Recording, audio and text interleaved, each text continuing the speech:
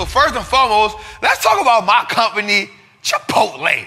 So, man, Chipotle beat top and bottom line, which means they beat earnings and revenue, right? That came in good. Now, here's the highlight that I want to say for Chipotle, right? So they beat earnings, right? $9.51 earnings per share. Expected $9.21. So what does that mean? So let's say right now the stock price for Chipotle is $1,500, right? The stock price is $1,500. So for every share that business has, every share is $1,500. They make $9 in earnings off each share, right? So this is how the market breaks down companies so we can understand it, right? So if the company had, let's say, $250 million in profit, they would divide that $250 million divided by all the shares they had, and that would give you a per share earning. Golly, I felt like teaching tonight. So they made $9.51 per share. Now, they beat Wall Street estimates. Because Wall Street said you're going to make $9.21. They said,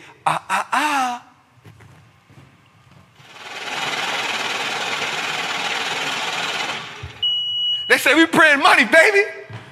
They said, we is printing money, baby. So they had a net income of $257 million. Now, watch this, though. The company did say they spent more money on avocados, more money on tortillas, more money on dairy, more money on packaging, and more money on labor. Meaning, because of inflation, the price of everything went up. Now, this is good. Why is this good? Well, that's not good, but what is good is even though prices went up, they still beat earnings, and it wasn't adjusted. Plus, in-store revenue went up by 22%. So what does that mean? That means from last quarter to this quarter, more people came in the store. That's always good. Now, let me double down on that. This is the third time they've increased their prices in 15 months. This is the third time that they've increased prices in 15 months. Now, here's the strong point about that. We love companies that have pricing power. A company that can increase their prices and still keep the consumer committed. Meaning, even though we increase prices, nobody ain't leave. How do we know nobody ain't leave? Well, because the in-store revenue increased by 22%. That means even after the increase, people say, you know what? That goddamn avocados is that damn good, I'm still coming. Them god doggone bowls is that good, I'm still coming. Them burritos is that goddamn good, I am still coming. Shout out to Chipotle, man, for being that goddamn good. Y'all know that's one of my favorite companies. We bought it at $425. We saw it go up to $1,900. It's now back down to $1,500. But we good. We good. We good. We good. You feel me? Shout out to Chipotle for that, man. We love that. Next on deck is Coca-Cola, man. Warren Buffett's favorite company, man. They definitely beat. They definitely beat. The soda is sodaing, right? Calvin doing something good. Y'all remember that Coca-Cola commercial? Calvin got her. Y'all remember Tyrese on the thing? Always Coca-Cola, yeah. Always Coca-Cola, yeah. Isaac laughing, y'all. Isaac laughing, y'all.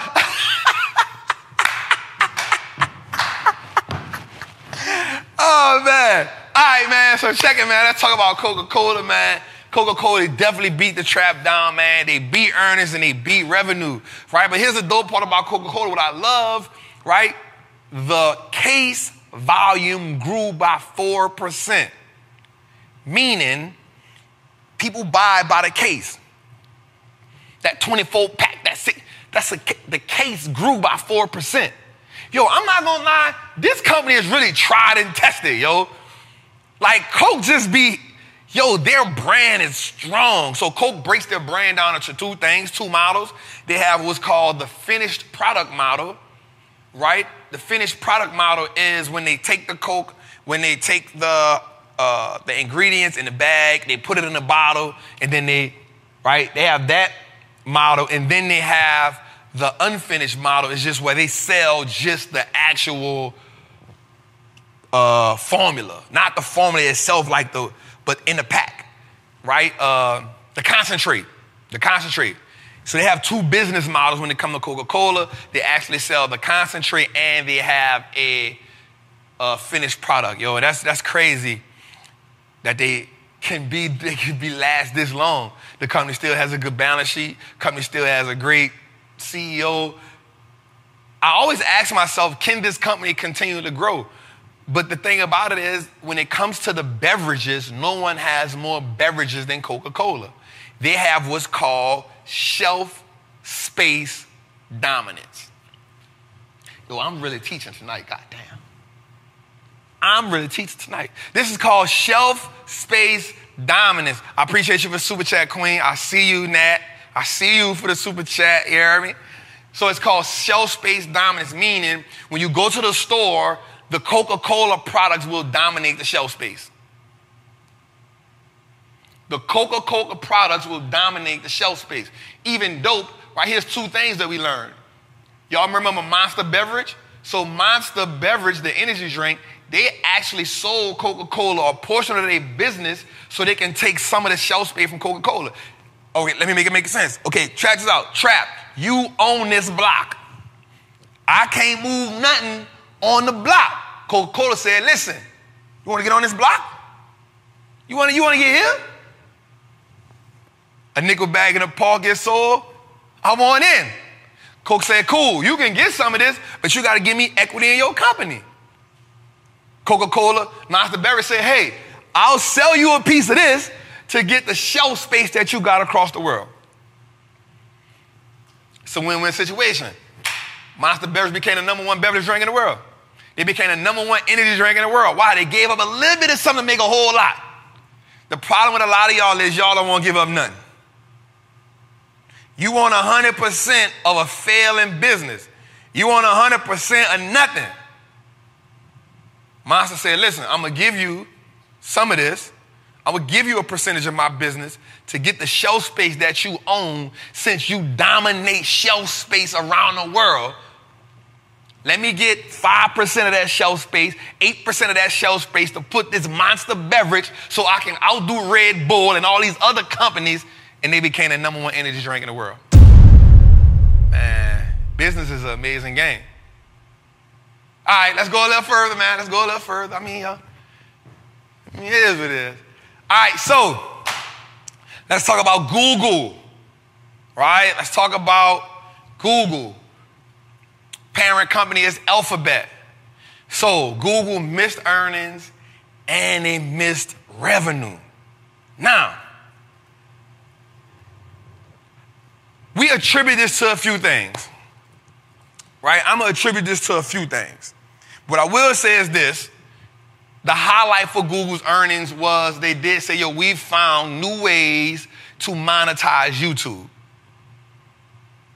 Now, active users was up on YouTube, which was good, so TikTok not eating away their brand, but monetization has slacked. They are the #1 search engine in the world. Okay, so when you get on a thing and you say, let me Google something, that's it. So Google pays Apple $9 billion a year.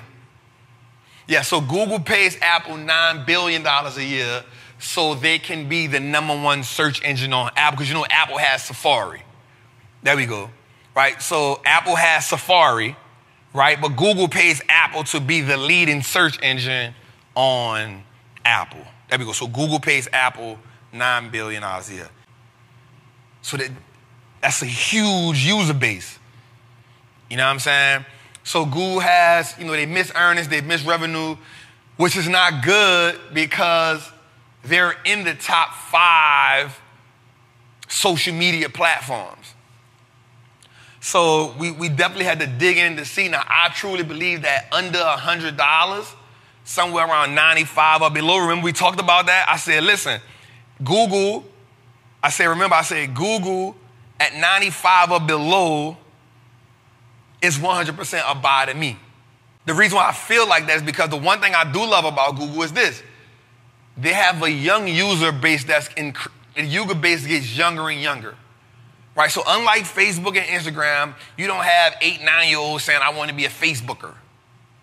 I want to be an Instagrammer. Right? You don't say that. But you will find 8, 9-year-olds saying, I want to be a YouTuber.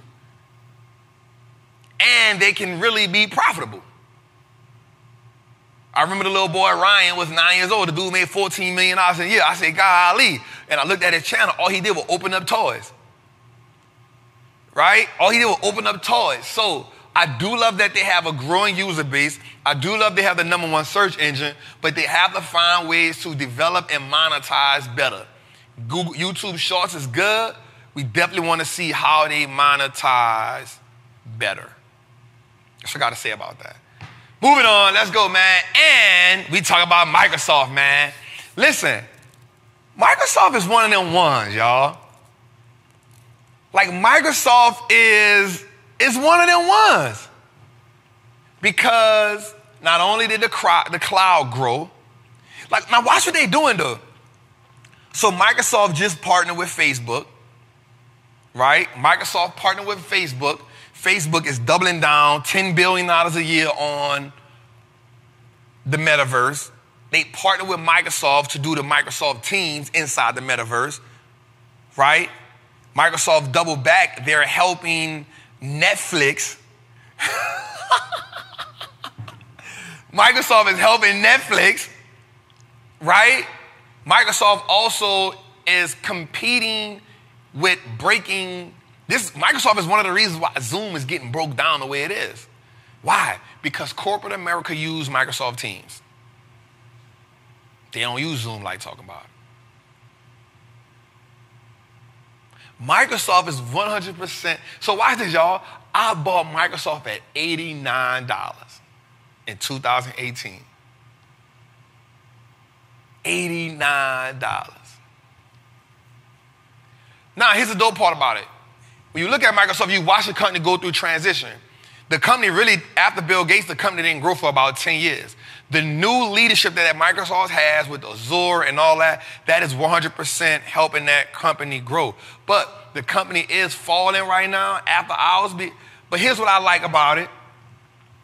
There's some things we'll talk about today. There's some things that happened today in the market. They had a buying sell-off, a buying auction. I'll talk to you all about what a buying auction is. But here's what I want you to think about. Here's what I want you to think about. You're looking at a company that's sitting on $100 billion in free cash. You're looking at a company that has an amazing management team. You're looking at a company that has a great balance sheet. Let me ask you this question. On the other side of this recession is what you call expansion. This is when America opens up and grows.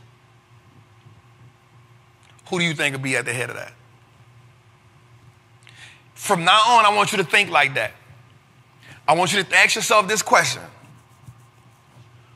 On the other side of this business cycle, which is the recession, which you'll get into the trough, the other side of that is expansion. We talked about the 4 business cycles. On the other side of recession, that expansion cycle, who do you think will be on the other side of that? Those are the companies that you need to be looking at. Don't look at what's going on right now. Right now is the time you go bargain shopping. Right now is the time you line up in front of Walmart with the basket waiting on Black Friday. This is what you're doing right now. You're bargain shopping for assets that appreciate on the other side of this. The cloud revenue increase, the business process revenue increase. What did go down was the personal computer revenue. Because here's what I realized about that. People don't always buy PCs. When a person buys a personal computer, they're not buying another computer for 2 years. Like, people not buying computers every year. You buying one computer, you're waiting 2 years, 3 years to buy another computer. So I was looking at that, but I'm not worried. I'm going to be honest with you. I'm not even bothered about Microsoft at all. Let's go, man. Woo! How we feeling tonight, man? We trapping? How we feel? Are we trapping? Do we feel good? I need everybody in the chat to say we trapping. I need everybody in the chat to say we trapping. Now, Visa. Visa is one of the staples in this game, right? They beat earnings, they beat revenue, man. But here's the one thing that I like what Visa said. So a while back, a couple weeks ago, we saw that FedEx, the CEO of FedEx came on TV. He was hooping and hollering, we in a recession. He blamed everybody but his poor management on why his company falling. He blamed everybody but his poor management. He blamed everybody but his adjustments on why his company missed earnings. When we looked at UPS, we looked at the banks, and now we're looking at Visa. Here's what Visa said. We saw strong consumer spending. We have a strong consumer outlook on what's ahead. Visa said we do see some increases, some decreases, some fear, but we have the consumer is strong. And so we see companies so there's certain companies in every industry, they were just low, right? Their word is low. So when you think about banking, when you see JP Morgan say something or Goldman Sachs say something, you like, that's low. When Apple says something, that's low. When Visa says something, that's low. Y'all feel me on that? So Visa said we see strong consumer spending. He said strong e-commerce spending and strong travel pay, meaning he's seeing people traveling. Remember, Visa is the most used credit card in the world. So they telling us what people spending their money at. When Walmart say something, that's low. When that man from FedEx start tripping, bro, we not listening to you, bro. Bro, it's your fault your company not winning. It's your fault your company is missing earnings and revenue. It's your fault. Don't blame this recession. Can I tell y'all something right quick? I honestly don't think it's going to get that bad.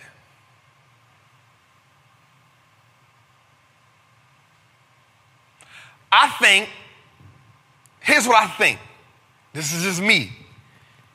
I think we will go into a mild recession. But I don't think we're going to go into the 1929 type of depression.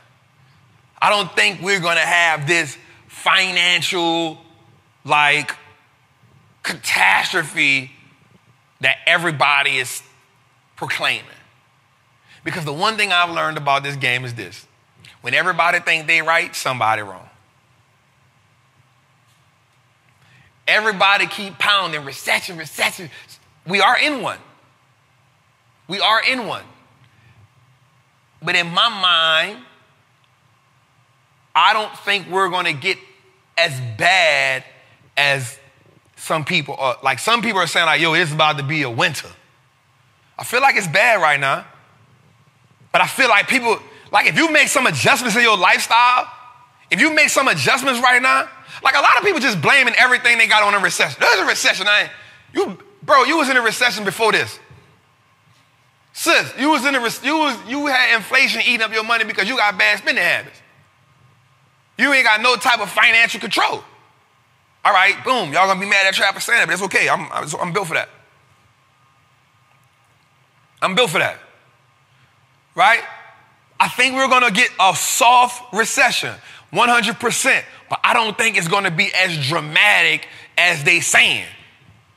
I, in my mind, feel like they understand how to manipulate the market with words, and so that gives them a better opportunity to play the game. Remember, Bill Ackman came on TV during the pandemic. It's about to be crazy. It's about to be an economic winter. Turn around, he turned 200 million to 2.2 billion off him coming on TV causing that panic.